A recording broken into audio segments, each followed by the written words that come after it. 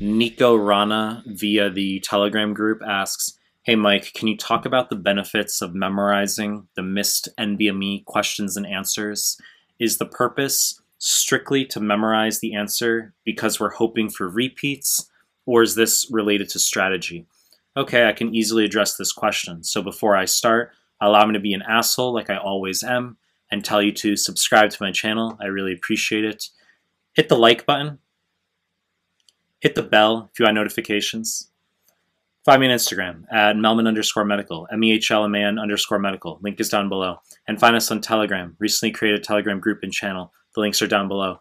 Now let me address the fucking question, which was from Nico about, "Mike, can you talk about the benefits of memorizing the missed NBME questions and answers? Is the purpose to memorize the answers because we're hoping for repeats, or is this related to strategy?"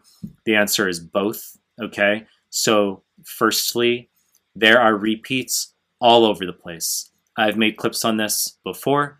If you, as an example, if you were to assiduously memorize offline forms 1 through 19, okay, you know all those questions, you will see repeats everywhere on forms 20 through 30, okay? And this will repeat as well on the real deal, okay? I sat the step 1 end of 2012. I sat NBME 3 online at the time, okay? Ancient history. I had 2 repeats from the NBMEs on my real exam, including a third question that had a repeat image with a different stem, okay? And I can tell you that even the anatomy questions for my real step 1 back in 2012 are the same anatomy questions that are on offline NBME 24 now. Why the fuck that occurred? No idea, okay? But the point is, the questions are exactly the same. They're exactly the same. So it's a karmic element of study.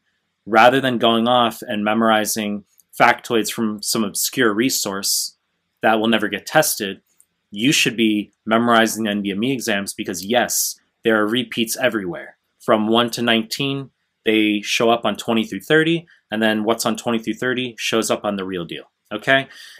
And then in terms of strategy, okay, well, this is really important because the concepts repeat.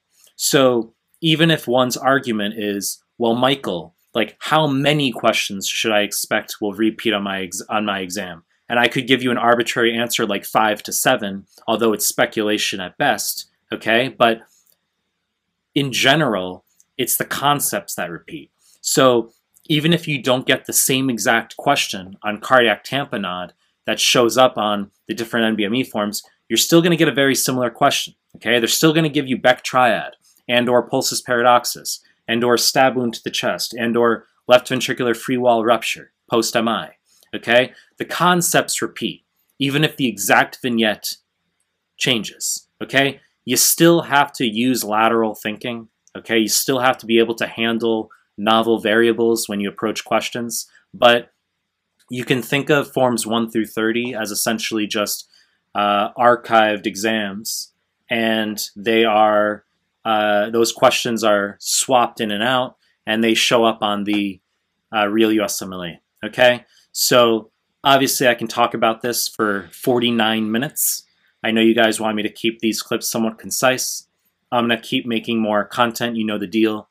If you like my stuff, subscribe to my channel, and I appreciate your time. That's it.